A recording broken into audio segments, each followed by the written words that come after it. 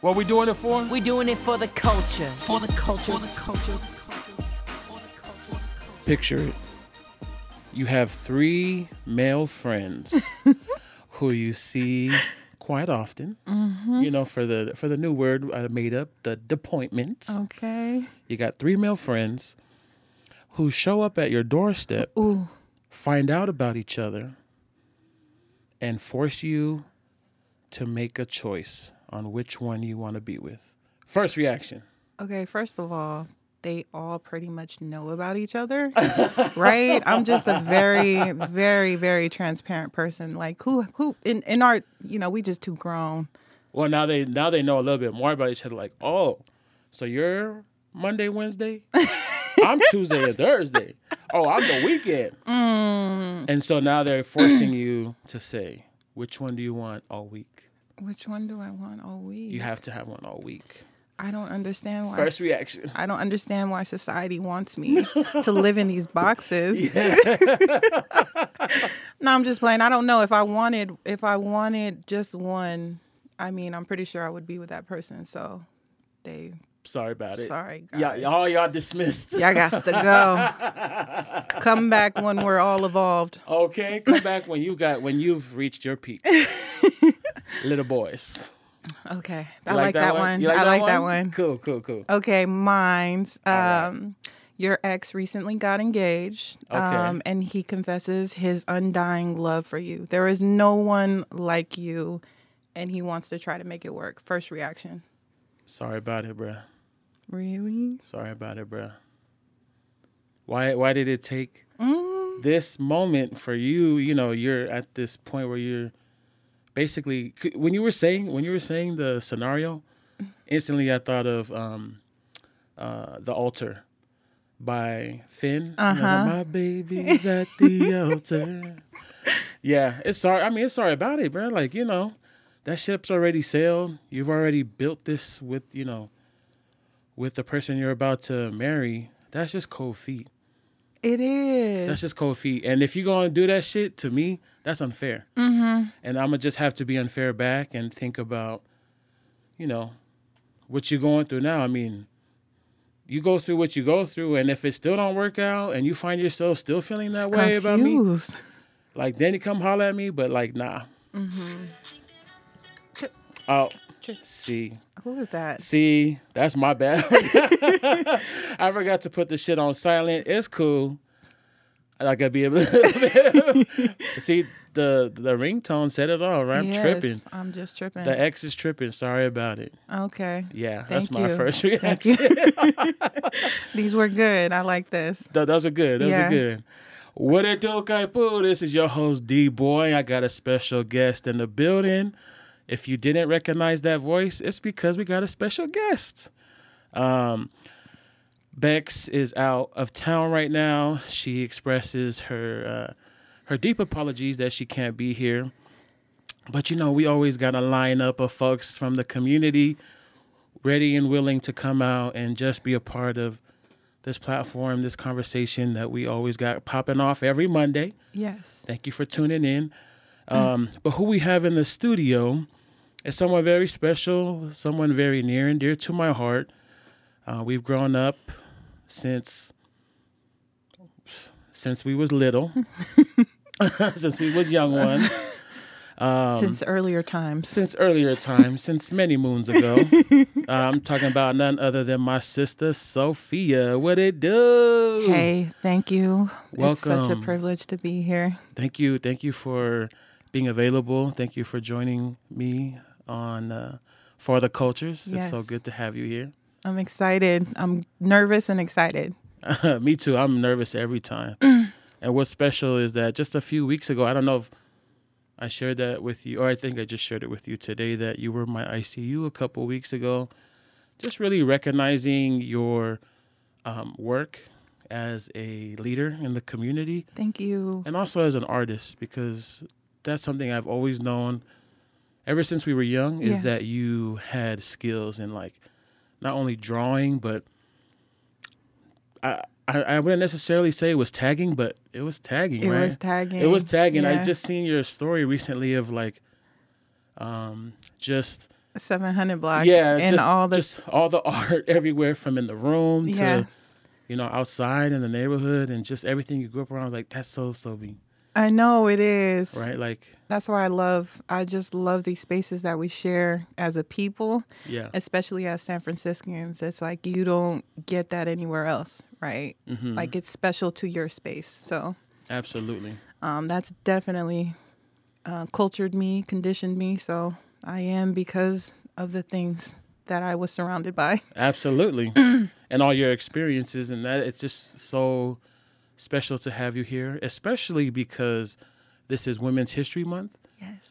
And we've been doing a lot of recognizing of PI women in history, whether that be in legends, creation stories, or herstory. And we've been sort of evolving every episode where, the first episode we focused in on Nafanua and that whole creation story. And then we read a biography of Queen Salote that was written by her great-granddaughter. And then last week, we looked in at Dr. Haunani K. Trask and played some of the clips of her speeches. Yeah, that was dope. And reacted to them. And now we have a live Pacific Islander woman in the studio with us who is writing her story, right? And so it's going to be really a treat to have a conversation with you later on, but just to do this whole episode with you. Thank you. It's a treat for me to be here. I really enjoy sharing your energy and your presence. Likewise, sis. Likewise. So as always, sis, what we like to do in this space before we get started on the conversation is we really just want to center ourselves, ground ourselves, and we ask, our guests oftentimes if they would do us the honors of giving us a blessing, really centering us, a prayer, whatever it is, however you want to give thanks, and really just center us, Okay. like, would you please offer that up to us? So is that okay? Yes, that's fine. Cool. Okay. My thanks always start by acknowledging our most divine selves. So thank you, Danny Boy, for being courageous to open this space week after week. I thank you for the capacity you give us as everyday people to take charge of our narrative. And yeah, I hope we get to be our most present selves in this podcast. Absolutely. We definitely will get there. Thank you for grounding us and centering us, and for your kind words. It always, just when people give love and praises, it always Genuine love. Genuine love. Yeah. It feels uncomfortable, but just got to get, used to accepting it, because I am grateful for that. So Yes. I'm grateful for you being in this space and just being able to share this. So thank you for helping us bring it home.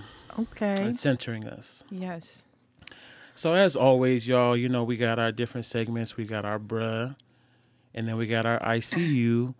And then what we're going to do is chop it up with Sophia about just, where she's been, where she's, how she's come up, what she's currently got going on, and just all those great things, right? Because as I said before, for this, for the celebration of Women's Herstory Month, what we're doing is recognizing PI women who have done great things and who are doing great things. And I feel like you are certainly writing herstory right now for our community, for our neighborhoods. And so it's really special to be able to have a live person in the building. Thank you. It's a live woman in the building. I swear, it's so weird, like accepting again, right? Those gestures and those titles, but it's like we deserve those titles, and it's like not just about you, it's about us, like collectively wearing it. So it's like when I walk in a room now, they like, I'm commissioner something, and I'm just like, no, I'm just me. Right. But then it's like I get why we need to attach ourselves to that type of value. So thank you. We're definitely gonna chop it up. Bruh. What's happening? Okay, so after I was riding my high horse, all radiant and happy from being appointed, I got hit with an emotional curveball. one of my babies got into a fight at school. So this is at Balboa High. Earlier in the school semester, she was in the same room when one of the kids shot their gun. Oh, I remember hearing about that. And They shut the school down. they shut it down, right? Yeah. And so just really unraveling it with the state of consciousness we're in right now, it was crazy picking apart the pieces and just understanding in what capacity she exists in freedom, right? Right. So a lot of it is like she's only free on social media. There are so many barriers about where she stays. She's from Potrero Hill, so it's like she's not safe in her house. She's not safe out her house. When she traverses the city to go to school or anything otherwise, she's targeted. At school, she's targeted, and so it's like, What does that mean for her to be unsafe in her home and outside of her home? Just for those who may not understand the surroundings of what it means to exist in Potrero Hill. What does that mean? that means that it's like you're vulnerable to die at any given point in time, or you're susceptible to some crisis that's happening.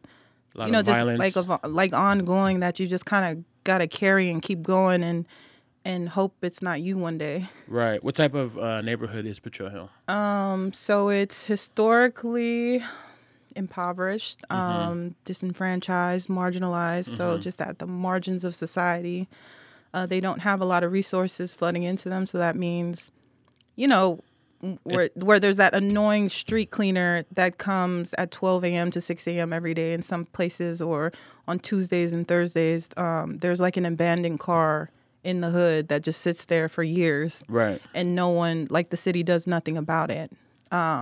Right. It's one of the San Francisco housing projects, right? Yes, public housing projects. And since the transition, it's like even more forgotten. Right. And so she comes from these spaces, right, of just no real freedom, no real dexterity to be her. And it's like, as we all do, we try to exist in this, this social, in the social medias, right? Right. And that's her space of freedom. That's a lot of these kids' spaces of freedom. And we think we're protecting our kids by not letting them ride the bus the way we used to ride the bus. The way that, like we're like, the world is so scary now. But it's always been scary. It's been scary when we was riding the bus. It's just this media thing has It's really heightened it. It's really heightened it. And it's like, oh, it did exist when we were around. It just wasn't on the news every day. Yeah. That this kid was getting jumped down the street or getting stabbed, right? But it existed in the grapevine, right? Like everybody knew the hood politics going on, and not necessarily in media. Yeah. So it was like, I'm used to, like, as a woman, we're so used to juggling a million things at once. But I swear, when these kids do this to me, like, I get so emotionally thrown off where, like, I literally can't function. Like, I just want to sleep. Just because I know, and they know, the severities of these small instances of, like, trauma and craziness.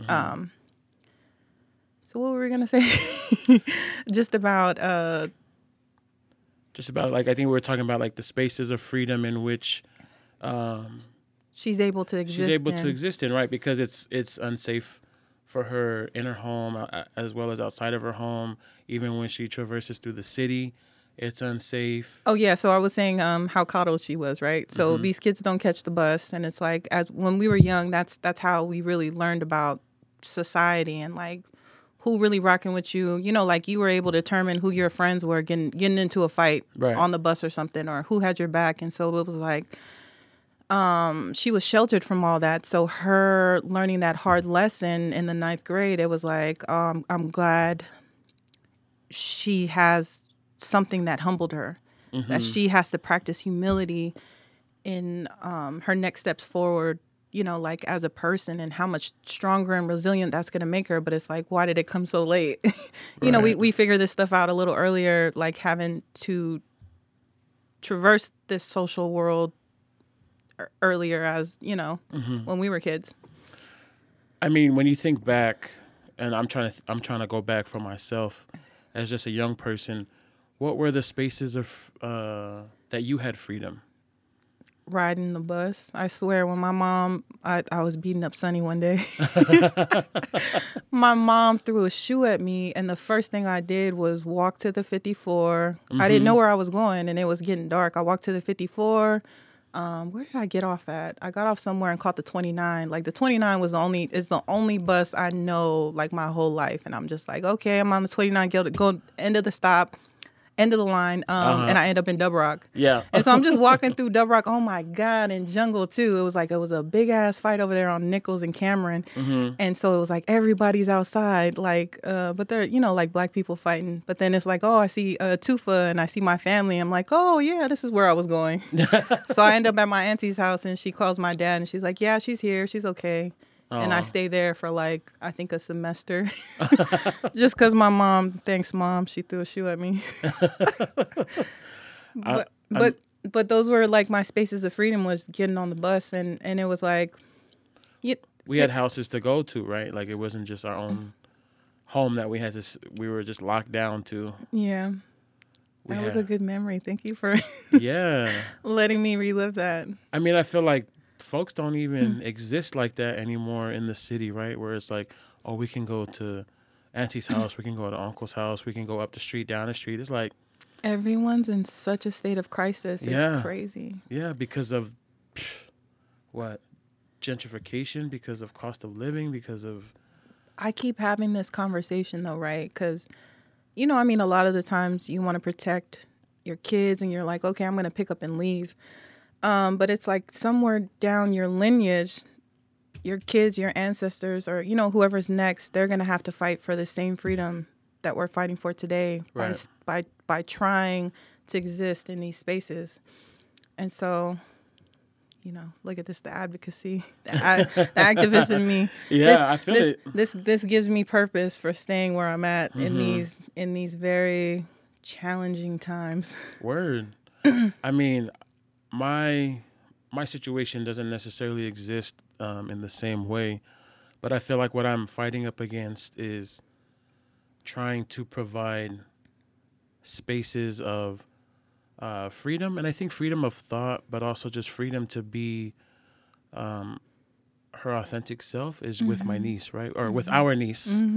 Our God baby. Our God baby. Tika, and just how, like,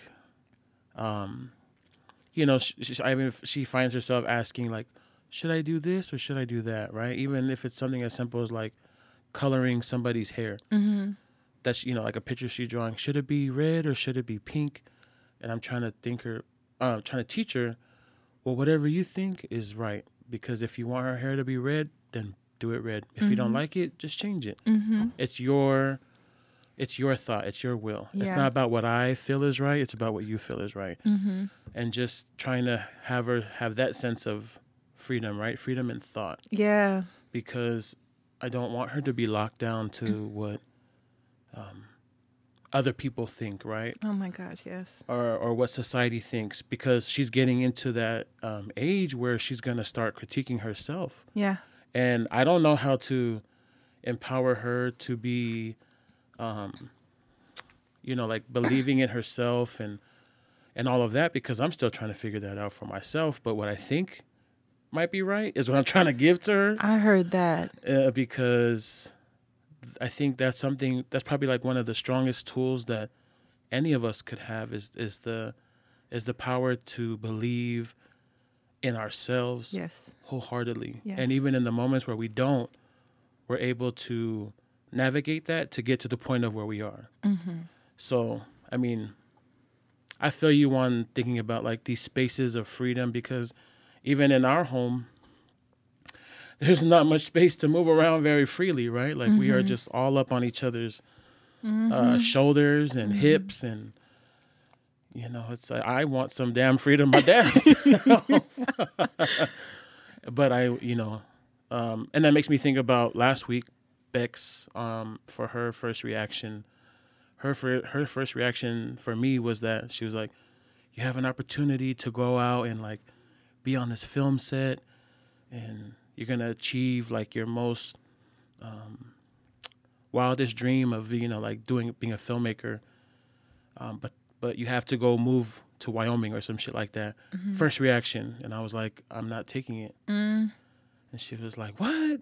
You know, like she couldn't believe it. And I was like, yeah, I'm not taking it because I'm not leaving my baby right now. Yeah. You know what I mean? Because I could go out there and achieve things for myself and potentially be able to provide, you know, for things or whatever. But taking that time away from her and leaving her. Where does that time go? Yeah. I feel the exact same way. And it's like, you know, my kids, you know, I just turned 31, but I've been raising kids since my sister had her first baby at 18 Right. with AB. And so it's like seeing them mature into adults, right? And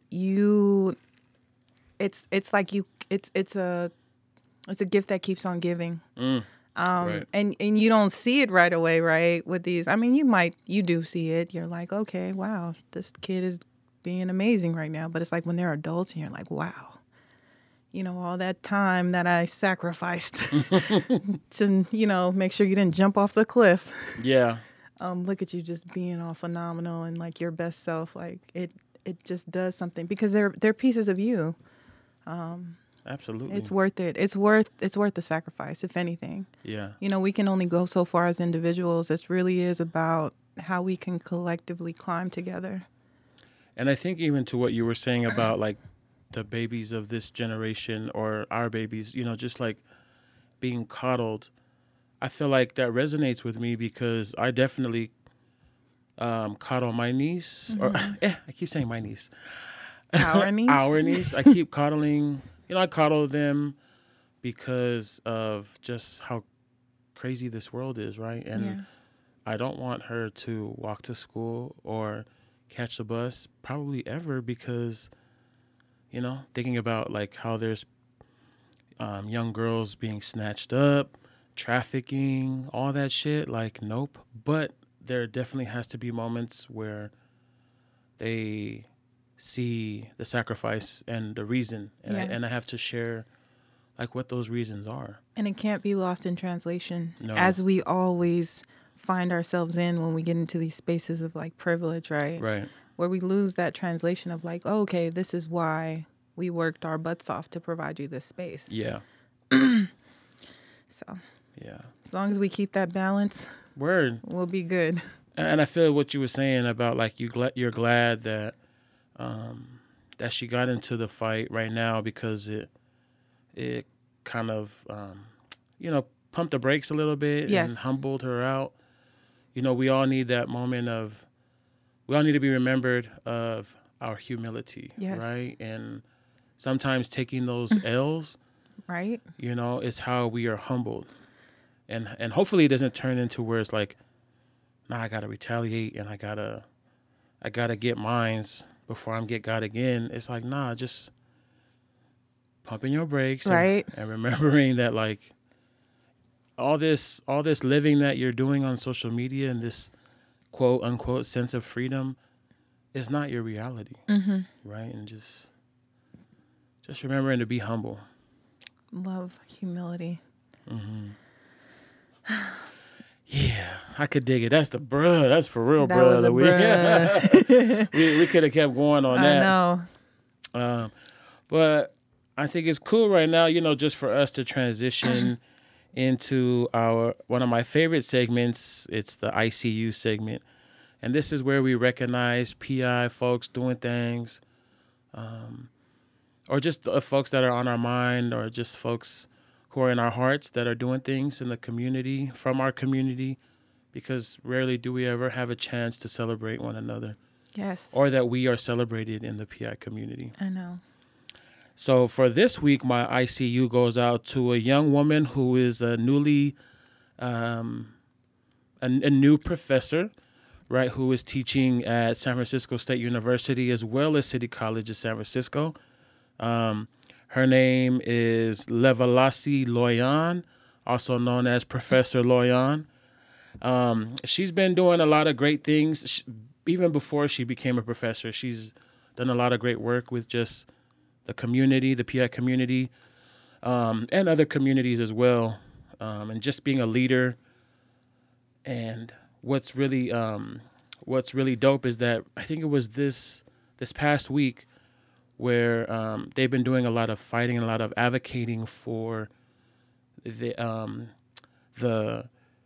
critical Pacific Islands and Oceania studies to be recognized on the campus. And so while it's recognized at City College San Francisco now, right, I believe you can get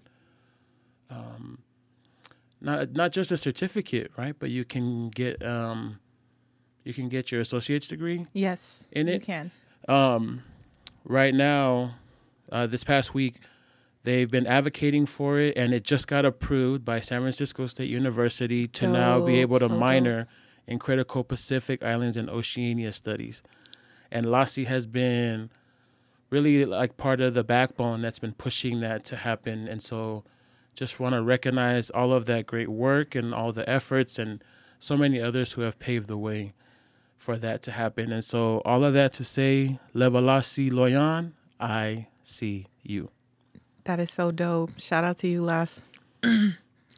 My ICU is my baby sister, Alanis Imani Tupuola. Otherwise, at It's Nanalicious. Recently, she shared with me that she wasn't sure. She's going into her 4th year at State. But she recently shared with me that she wasn't sure if she wanted to finish college. And I thought it was courageous of her to even share that. So after my dad died in 2009, I did my best to help my mom raise my younger siblings. And so Nana was the youngest. And so after she successfully got into State, which was a huge achievement because none of us ever went into a 4-year right after high school, right? And so it was like just astounding that she was there in that space. So after that, I went and made that pivot into the nonprofit world. So you can say there were just a lot of sacrifices I made personally to ensure that she had that option. And so even though it's like she doesn't want to follow through with it, I'm just happy that my baby is courageous enough to do what she wants to do in life, right, and to feel valuable anyways. And so I just want to restate that you are valuable no matter what you do in this world, as long as you're following your heart. Come on. Come on. And that's right. She deserves to be recognized. So she's been with, so Nana's like our sister-in-law. We claim her boyfriend that she's been with for like 7 years, and his name is Young. Yeah. So Young is our brother, and Nana's our sister-in-law. And so it's like, we're just like, like, we're just like, live your life with Young, Nana. Like, that's the life we've all wanted to live at some point. And it's like, embrace it. Just be happy. I don't care what you do as long as you're happy. Right. So, I mean, she might, decide to finish her degree, but like right now she's just like, I really just don't know who I am, and school hasn't helped me find that person. Yes. And so I'm just hoping once she gets into the, like she figures it out and she knows her value no matter what she's doing. Like, these social constructs won't make us valuable or invaluable. Right. It really is just about where her heart is telling her to go. And her experiences. Yes, her experiences. And just as you said, right, like just because she's not completing it now doesn't mean that she can't complete it later, because all of those credits that she's accumulated, God willing that State doesn't lose their accreditation, but they'll be there for her to go and finish later on when she knows what she wants. Yeah, when she knows what she wants, and if she wants to or not, because she could go on and be successful and never go back, and that's okay. Yes. Right? And that's okay. And I think being able to articulate that, express that, and stand by it is what I don't know, I can respect. Yes. That's really great hearing that Nana feels that it's not for her right now, and that she's going to do what she wants to do. That's my baby. That's right. So you got to repeat it. You got to say. It's Nanalicious, my favorite little sister in the whole world. I see you. Thank you for just recognizing Nana, and I'm glad that I got to recognize Las It's just really important that, we're in this month of Women's History, that we are attributing not only the episodes but our ICUs to PI women doing big things. And I feel like what we've highlighted this month is just the range of experiences and the range of what our PI women are doing and have done. And so I'm just really grateful for the women that we've recognized this episode and all episodes before. So with all of that being said, I am so happy to have you in this seat because we get to talk to a young Pacific Islander woman, human being, who is writing her story right now as we speak. Thank you. And something I just want to recognize is that Sophie does a lot of work with the Youth Resilient Leadership Academy, which is ran through the A. Philip Randolph Institute. Is that right? Yes. So, and not only is that the work that you do with young folks and really building their advocacy and their agency, right, to be able to speak up and take stances in their community, right? But you also were you're a newly appointed committee member, right? And the committee that you were appointed to was the San Francisco County Transportation Authority Citizens Advisory Committee, yes. right? Yes. For District 10 in San Francisco, right? Yes. So there are 11 seats for the 11 districts in San Francisco. And so I sit on the D10 seat. So District 10 covers Bayview, Patrol Hill, and like all the way, like Patrol Hill to Viz Valley. Okay. And so that's all the hoods. And that's where a lot of our people are, right? Yes. Specifically Samoans. Yes. Have you heard of this statistic before? I believe it was Urs who shared this with me. Shout out to Sis Ursula and Siatonga. SFUSD. Okay. The Siatonga family have been doing a lot of great things in our community since forever, Yep. right? But I remember she shared a statistic with me that said 90% of the Samoan community in San Francisco lives in public housing. Yes. Have you heard that? I haven't, but you believe it? Yes. I mean, yeah, we've seen it. Yes. All our life growing up, right? Yes. So, District 10, that's all our peoples. That is all of our people. It's crazy that you say that 90% live in public housing.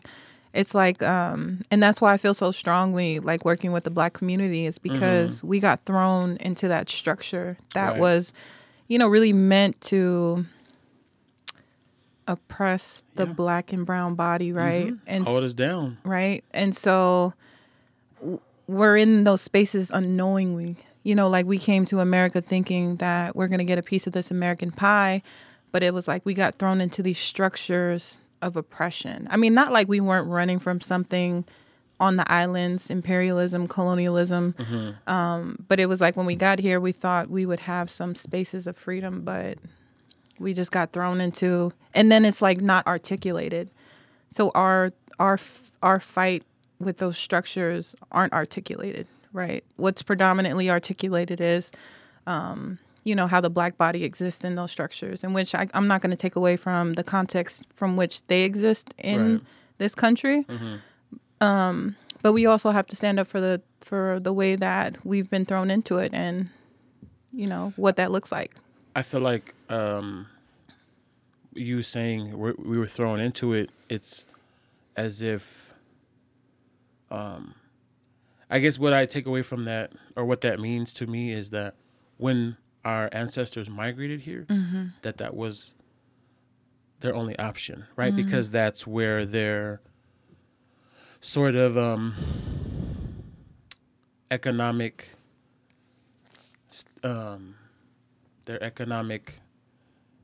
capability landed them in, right? Because when they came here, it's not like we had all the riches to be able to survive in this capitalistic.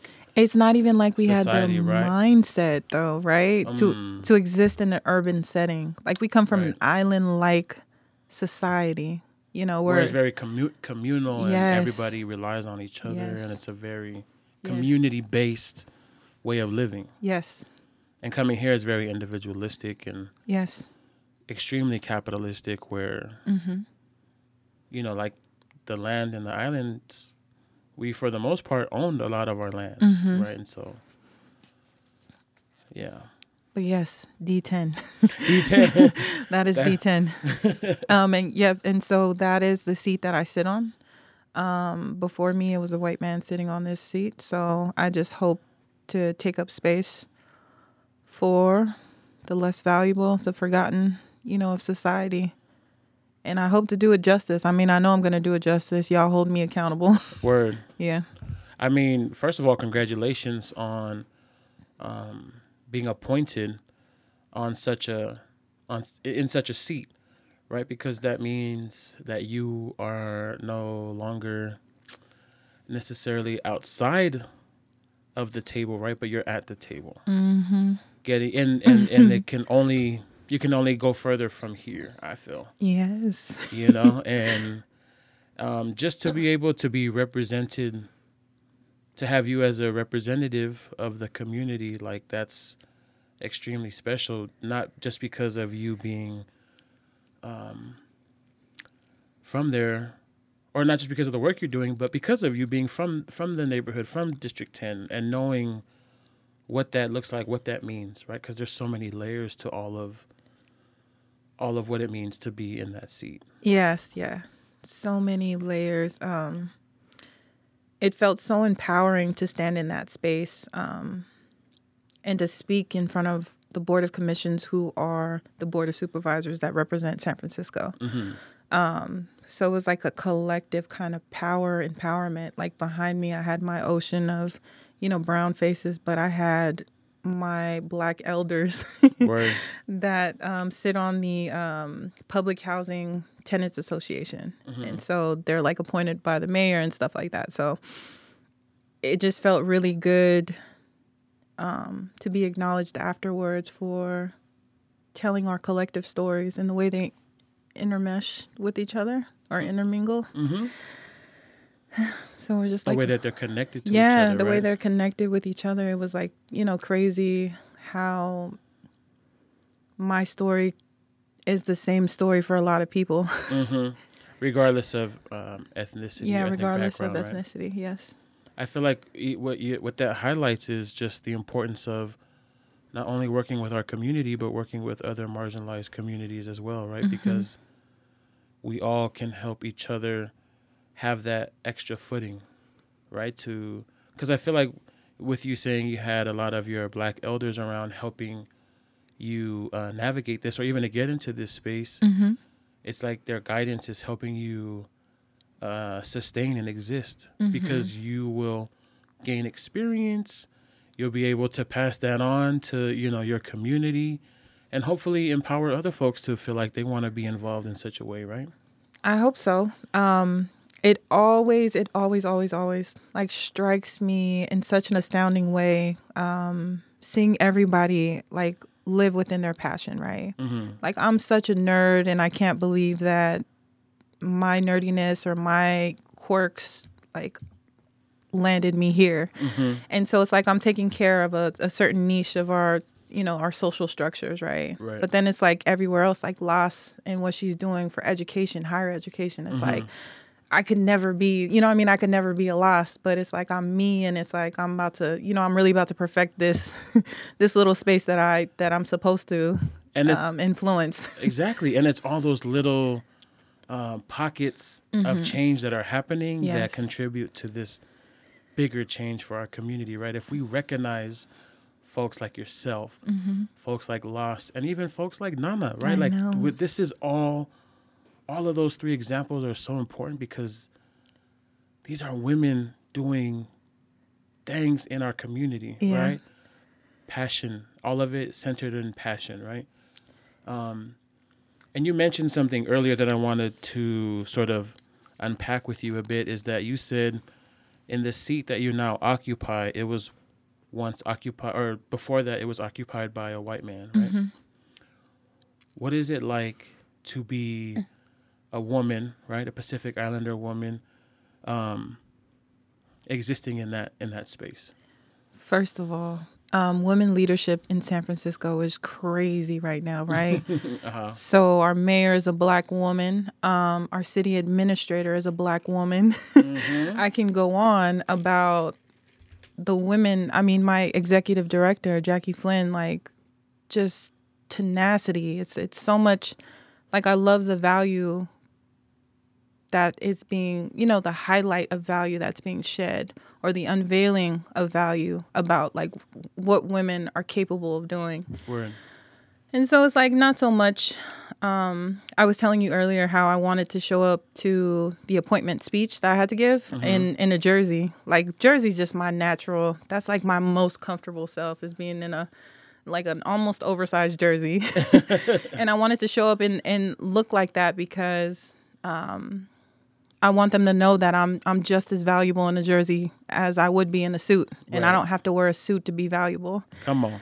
And so it's like, it's just beyond those identity barriers of, like, you're a woman, but there's just so much about being, you know what I mean? Like, so much can be umbrellaed under our second class citizenship that we take on as being women. And, since the beginning of this nation, or since the beginning of, like, certain social structures.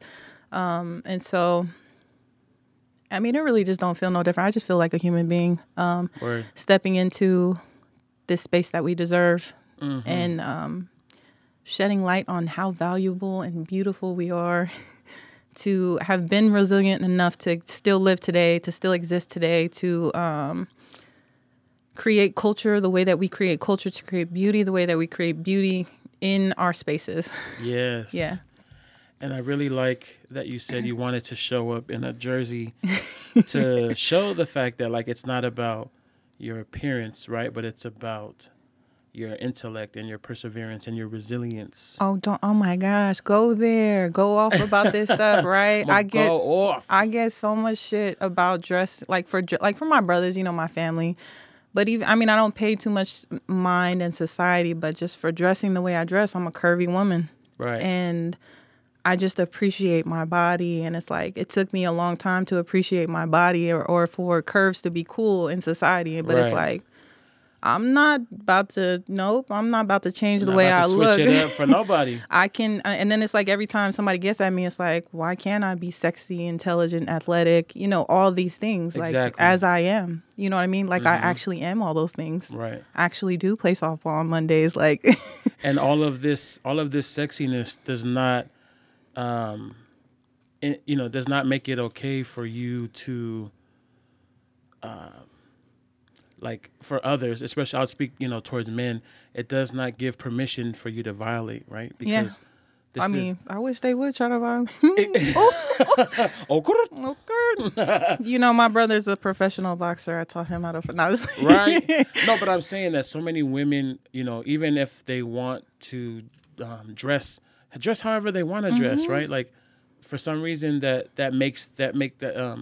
appearance gives them some type of label. Definitely. It makes me think about this video I seen, and maybe y'all have seen it too. Go there. There was a Black woman who had on this bomb ass, like, cat suit, right? Like, it was just like this one piece, but it was fitted to her body, and she was on a train. This is in New York. She was on a train, and she was walking by, and some dude slapped her on the ass. No. And she turned around and slapped the shit out that motherfucker. Heard, yes. And went off on him. Yes, queen. And then he was saying, like, why you dressing like that for? Like, you asking for it. And she was like, I dare you to do it again. She's like, I could dress like this because I want to.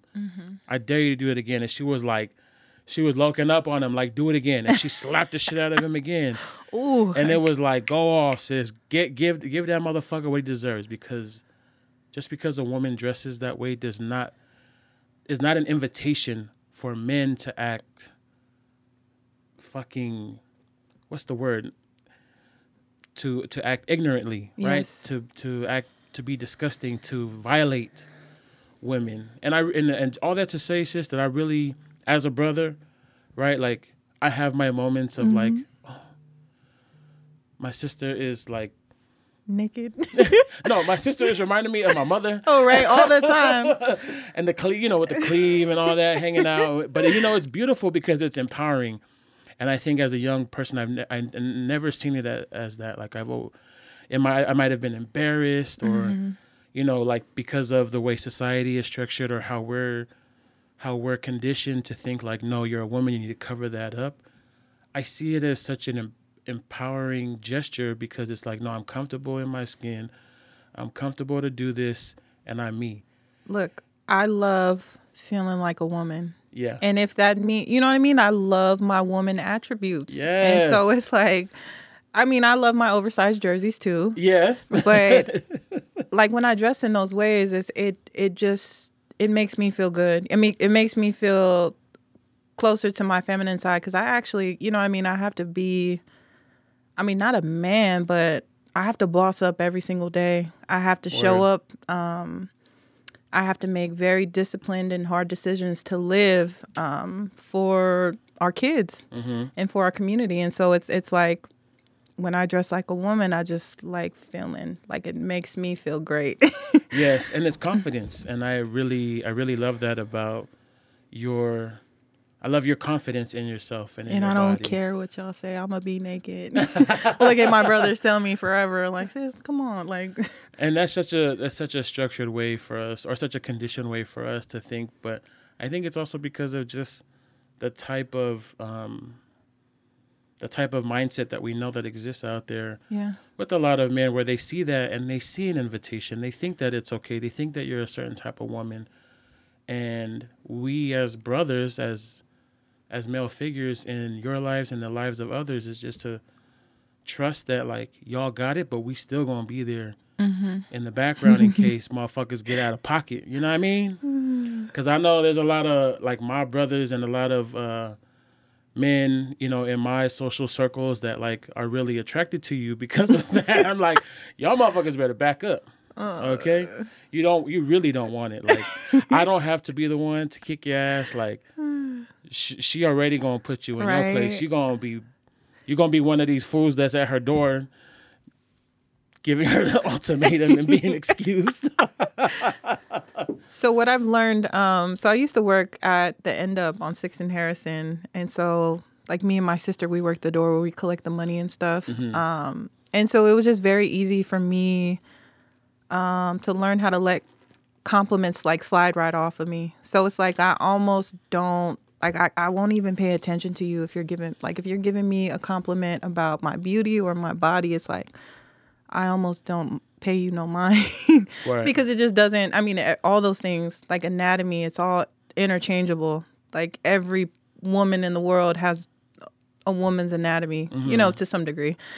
And so it's just easy to not, like, I don't know. It's like I can dress this way and not like need validation. Yeah, need validation, or let anybody's attention affect my presence, or you know what I mean, like my focus. So it's like you know, my focus or my confidence. So I'm just, you know, out here looking like a intelligent, sexy human being, like not even in a tunnel vision kind of way. Like I really just don't pay nobody no mind. You ain't doing it for nobody else but yourself. Yes, really. And that's what's dope about it. I want to take a step back real quick and ask, because you said you wanted to show up when you were going to deliver this speech, right? You wanted to show up in a jersey. And I just wanted to pose this question to see where we can go with it, is to why you didn't want to show up in a pulakasi. Ooh. Are we going there, huh? Why you didn't want to show up in a pulakasi for? Okay, right. I don't even hang out. I feel so bad. So I grew up in a Samoan church. So at 26 on 26th Street. It was at Samoan. I don't know what it's named. But you know, it's 26. Yeah. 26. That's where I went to church at with my grandmother, Tufa Tongiai. We used to wear pulakasis all the time. I loved wearing the pulakasis. The love, you know, that she put into it. I love the matching ofus I would have with my brothers and sisters, or AKA my first cousins. And it always felt so special to be a part of those things for her. Yeah. Right. But I don't know. I never felt the need to be overtly Samoan. Right.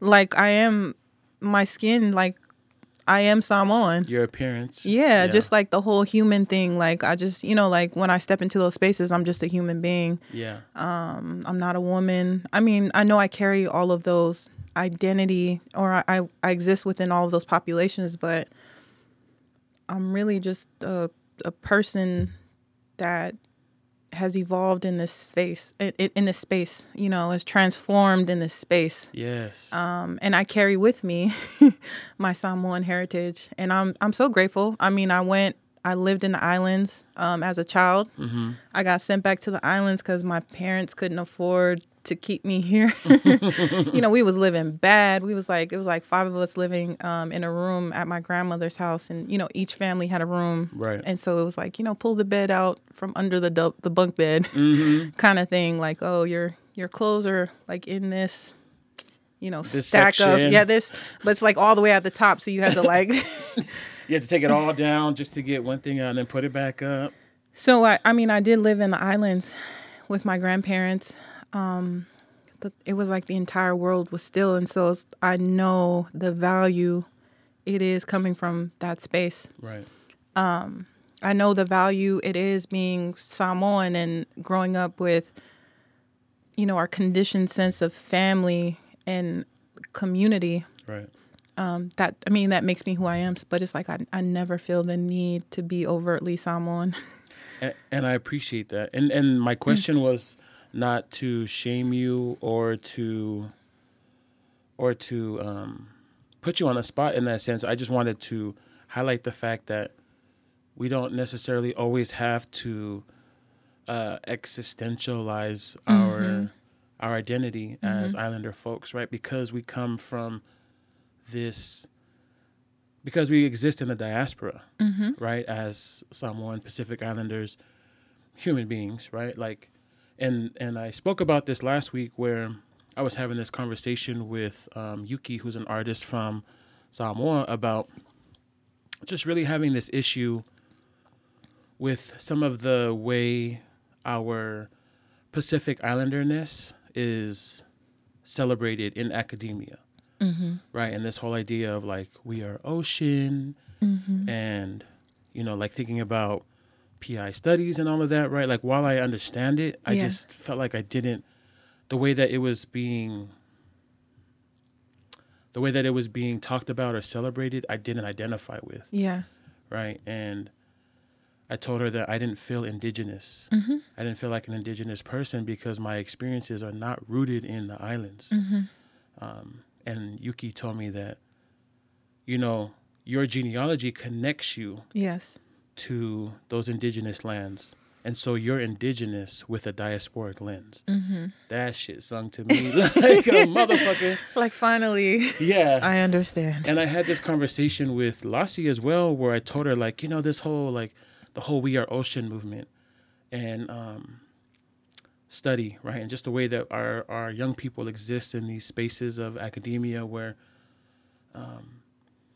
they're being able to engage in a classroom setting about ourselves as Pacific Islanders and this identity of We Are Ocean. And I told her I didn't identify with that. Like, it doesn't make sense to me. And she told me that she wrote a paper titled Concrete Ocean. Oh, yes. Ooh, and that sung to me too. And I was just like, damn, sis, like that speaks to me. Right? It makes me think about like concrete jungle. Yes. Right?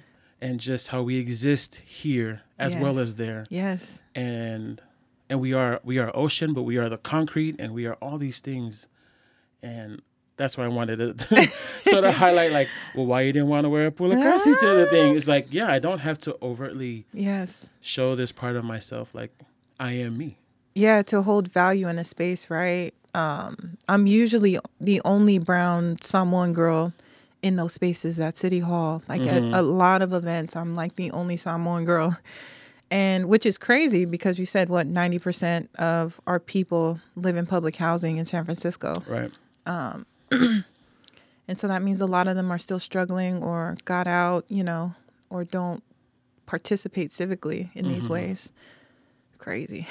Were you always into civic engagement? Like, was that always something that you... I'm just stubborn as fuck. I'm so stubborn. Like, like there's certain truths that we carry as human beings, when we come into this world, right? And so, like, I've always just, I mean, I blame it on my dad.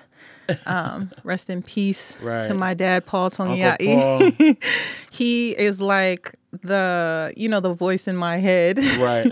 And I've always just, I've just been very stubborn about my truths and what I believed was right. And so even when it came to like existing within our familial, like hierarchy and structures, I'm just like, that don't even sound right. Like, I don't even understand why my individual self got to put in a whole, like I'm a whole family, right? kind of thing.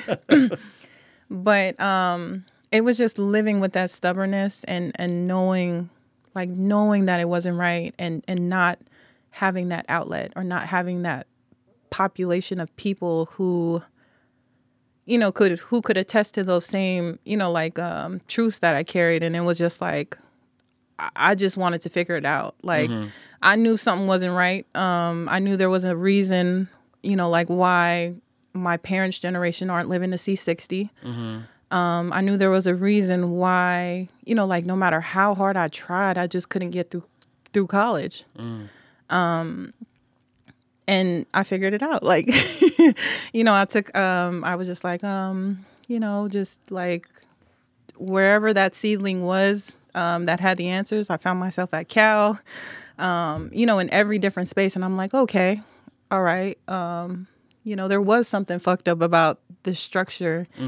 And it just possessed me. Like, I know I just want, and it's like not even, that wasn't my agenda to exist in those spaces. It was mostly to educate my youth about their value, educate my youth about these systems that are working against them, like in a very clear way. And with that, I ended up being a spokesperson, articulating our stories and how we were just talking about this earlier in the car.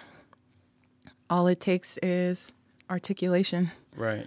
And I'm not doing much but articulating our stories and just how it's just crazy. And the inequities that we exist in, right? Inequities. It's just crazy how much we live through to be today. So is this the type of, that's kind of what the work is too with the Youth Resilient Leadership Academy, right? Yeah. Can you speak to that a little bit? So the Resilient Youth Leadership Academy, it's initially like the funding is under the lens of climate change. Oh, okay. Which is great, right? Because it covers us all as human beings in the way, like, it covers our global identity and our responsibility to the whole. But in that, so there's all types of environmental injustices that happen in Bayview, Hunters Point. Right. What are some? Well, the air. We were right next door. So we are like one of the only communities that neighbor an industrial zone. And so it's like the shipyard, all of these other industrious workplaces that affect the air quality and contribute to the asthma epidemic, right, in our communities. But just, among a bunch of other insecurities. So employment insecurity, food insecurity, housing insecurity. Health insecurity. Health insecurity. I mean, all of that has got to play into the health. It does. It's a public health. Right. It's a public health thing. Hazard. Yes. What were we talking about? how the work in the Youth Resilient Leadership Academy is rooted in, is funded through like under the lens of climate change and how and the so living conditions contribute to a lot of the disparities found in the neighborhoods. So we mostly just use that space to game these kids up, right? Word, come on. It ain't nothing. We just gaming them up. Like, I just want them to go into the world and be able to live and to live an unobstructed life. I want them to know the ways in which the system is working against them, and to find ways in which we can, move accordingly. like what change levers we actually do have a hand on. Right. And so the seat that I sit on right now, it's almost like $1 billion public transportation budget. And so when I seen the first agenda, right, the first meeting that I'll go to is on Wednesday. It's like, oh, approve or disapprove this $4 million budget for such and such. And I'm like, damn. Right. Like right. you have a say in that. Right. Like these are the spaces that we were left out of. And wow, we just end up here fighting that good fight for equity. But I'm glad that we know that this is how we create equity. It's like we have to exist in every phase of urban development. We have to exist in those spaces. And just existing in those spaces, like I'm not like the smartest person in the world, but I do have that contextual intelligence about District 10. Yeah. And our disenfranchised communities, marginalized communities. So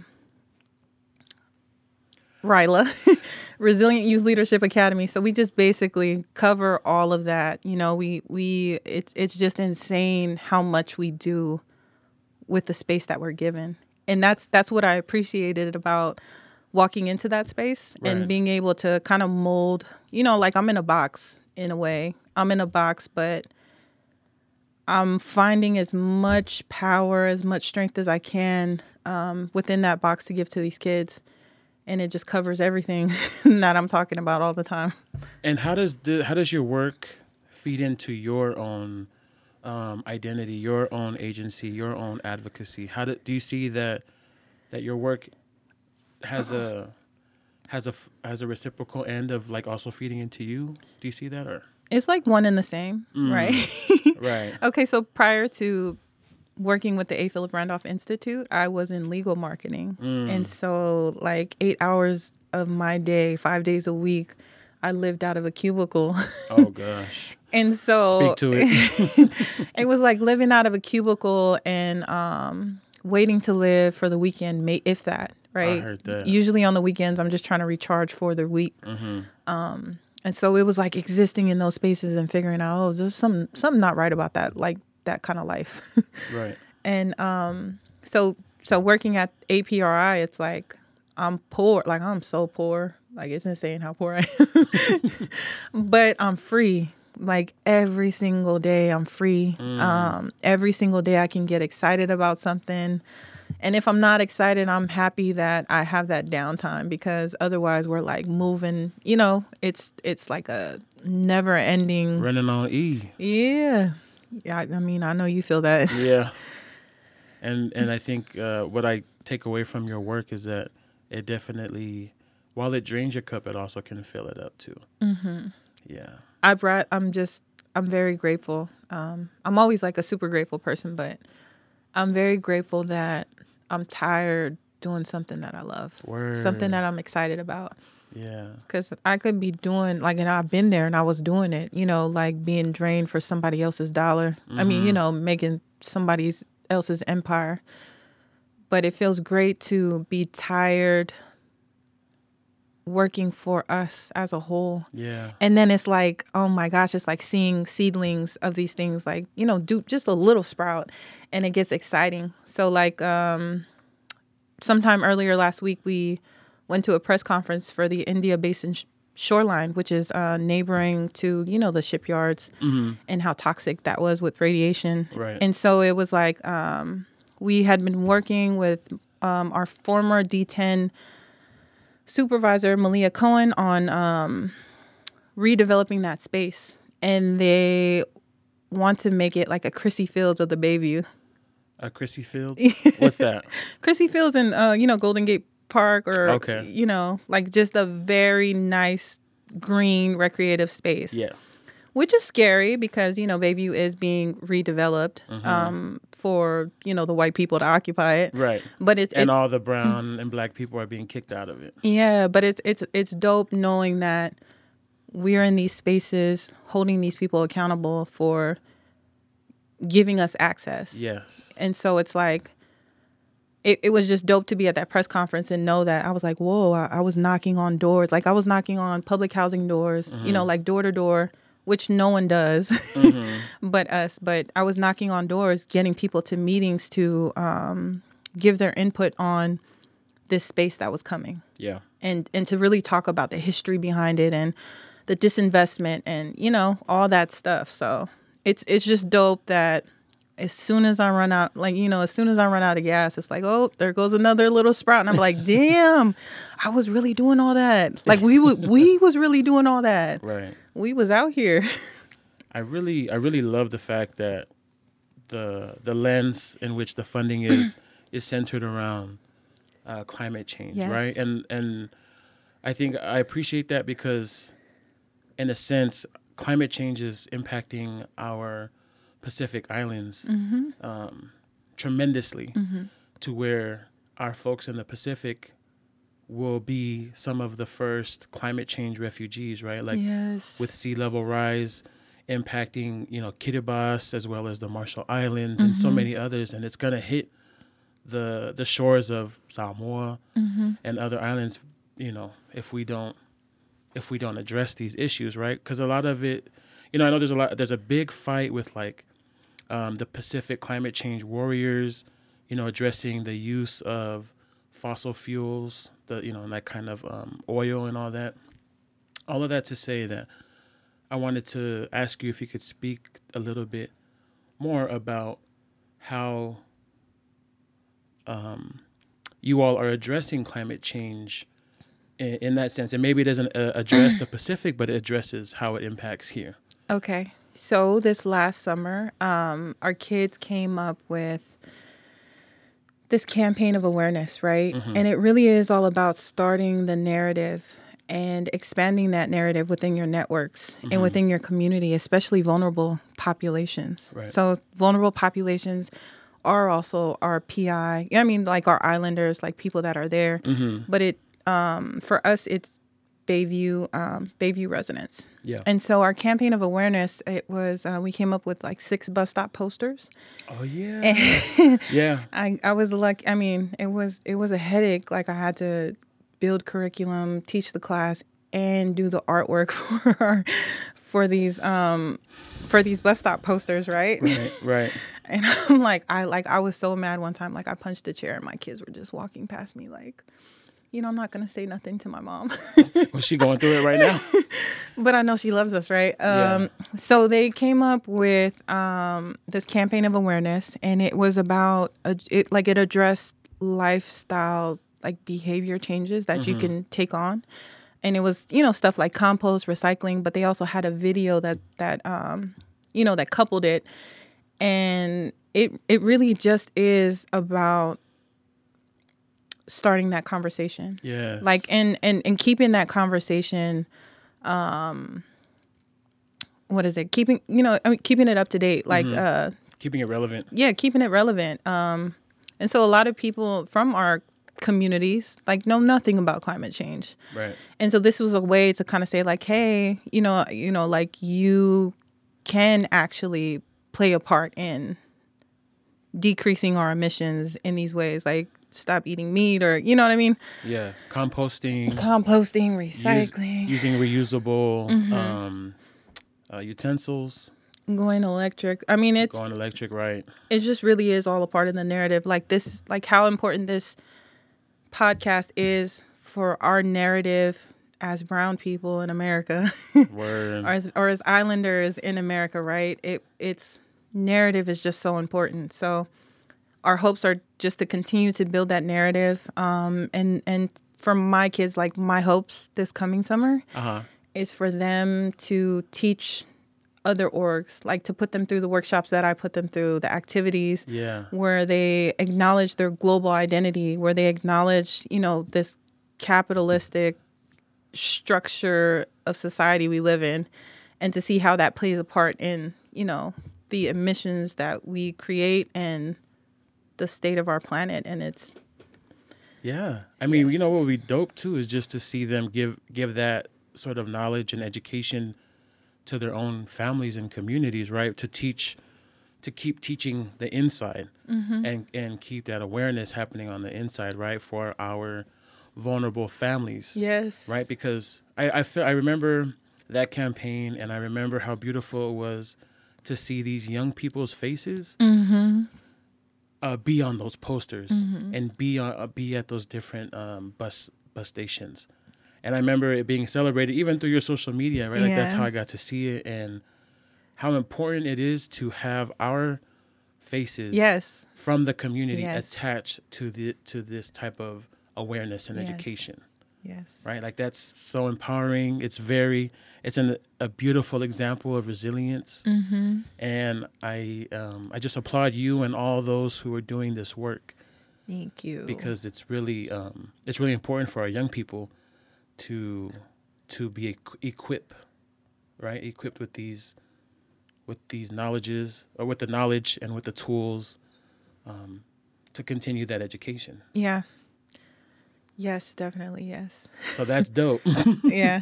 That's dope. So just this last question before we wrap all of this up, because I know Tom gotta go. Ginger's over here knocked out. But I just want to ask you, as someone who's an educator as well as just a human being existing in this world, what message would you deliver to this generation? I think I repeat this message so much, but you are valuable exactly as you are. You don't need to conform to be any more valuable. You're just perfect. Like we all play a part in this world, and it's like if we were all the same, like I would hate the world if everyone was just like me. And it's like my kid, like especially my big kids like Abby and Nana and them.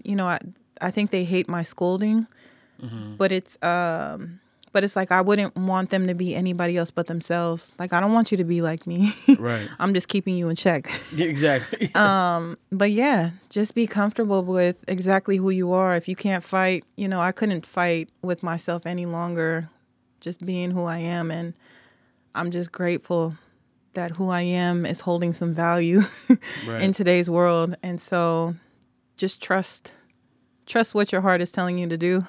And you are valuable exactly as you are. Thank you for that message, because even as I know that was just for the generation, but as someone who is sitting right here with you delivering that message, I really received that, and I'm probably going to need to replay that a few times when I get really down on myself. But it's important for us to deliver that type of message, because we are all perfectly imperfect, right? And so thank you very much for sharing that token of knowledge, and just thank you for your work, and thank you for being you and for being here. I greatly appreciate your presence. And before we get up out of here, what we always do is we ask ourselves, how are you going to take care of yourself this week, right? And so just to give a little update, or just an overview of last week, is that Bex and I were being transparent as fuck and saying that, like, we've really been slacking on taking care of ourselves. We've been saying every week we're going to do something to care for ourselves, and we don't. And it all contributes to us running on E and really, burning out and whatnot. And so just to really be accountable to ourselves, and to be honest with ourselves, is like, what is something that you're going to do this week, no matter how big or how small, to take care of yourself? Okay. What I will do this week is I will get a full 8. Come on. I will get a full 8. I will wake up with enough time to meditate for at least 10 minutes. Those two things really help me go about my day most effectively. Just because I'm rested, I am centered, and I have patience, and you know what I mean? I have the capacity to do anything when I'm rested. I heard that. But yeah, that's what I'm going to do. I think what I'm going to do to take care of myself this week is recognize the fact that if I'm rushing to get things done, or I'm losing sleep over things getting done and wanting to complete it, that at those moments I'm going to just put it down and allow myself to say that it's okay, I'll get to this tomorrow. or I'll do this, you know, when I get to it, because I oftentimes push myself to make sure that things get done, or I freak out if I don't know what, you know, like where we are on certain things, that I'm just going to let it be and get to it the next day after getting rest and Taking care of self. And just letting things be, you know, Yes. because I have a tendency to just be like, okay, where are we with this? Where am I with this? Where are other people with these things? And it's okay that, you know, I don't know, or that I don't have a control over it, right? Just to let it be. So, Okay. yeah, I'm gonna try. Next week I'll divulge how Update us. successful I was in that or not. So, Fee, before we get out of here, how can folks get in touch with you if they want to reach out because they're interested in not only the work you're doing, but you also are. If folks remember when I ICU'd you a few weeks ago, I shared that you are an artist. A graphic artist, Yes. and you are responsible for a lot of the graphics that I've been putting out in terms of flyers, you know, funeral programs, pins, Snapchat filters, and all of that mess. So if folks want to get in touch with you, how can they reach out to you? Okay, so my Instagram is @Fia415. Please announce yourself in my messages. Come correct. I really don't, like, a lot of my family is hella famous, so like I got like 550 people just waiting in my follower requests. But if you make yourself known in my messages, I will get to you. Right. Yes. Put a little for the cultures. You know, to subject header. Yeah. This is what I need from you. Cool, y'all. Y'all heard how you could tap in with Fia. As always, you could tap in with us on IG @For the Cultures with a Q and an S at the end.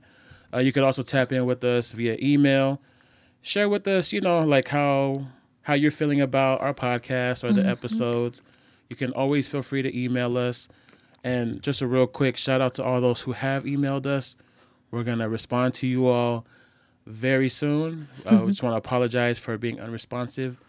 But yeah, hit us up. So our email is forthecultures with a Q and an S @gmail.com. But other than that, we hope you all have a great week. Fia, I hope you have a great week too, sis. Thank you for all the work that you're doing. And to all of you out there, take care of yourselves. And we'll see y'all on the next one. Hey. Peace. What we doing it for? We doing it for the culture. For the culture. For the culture.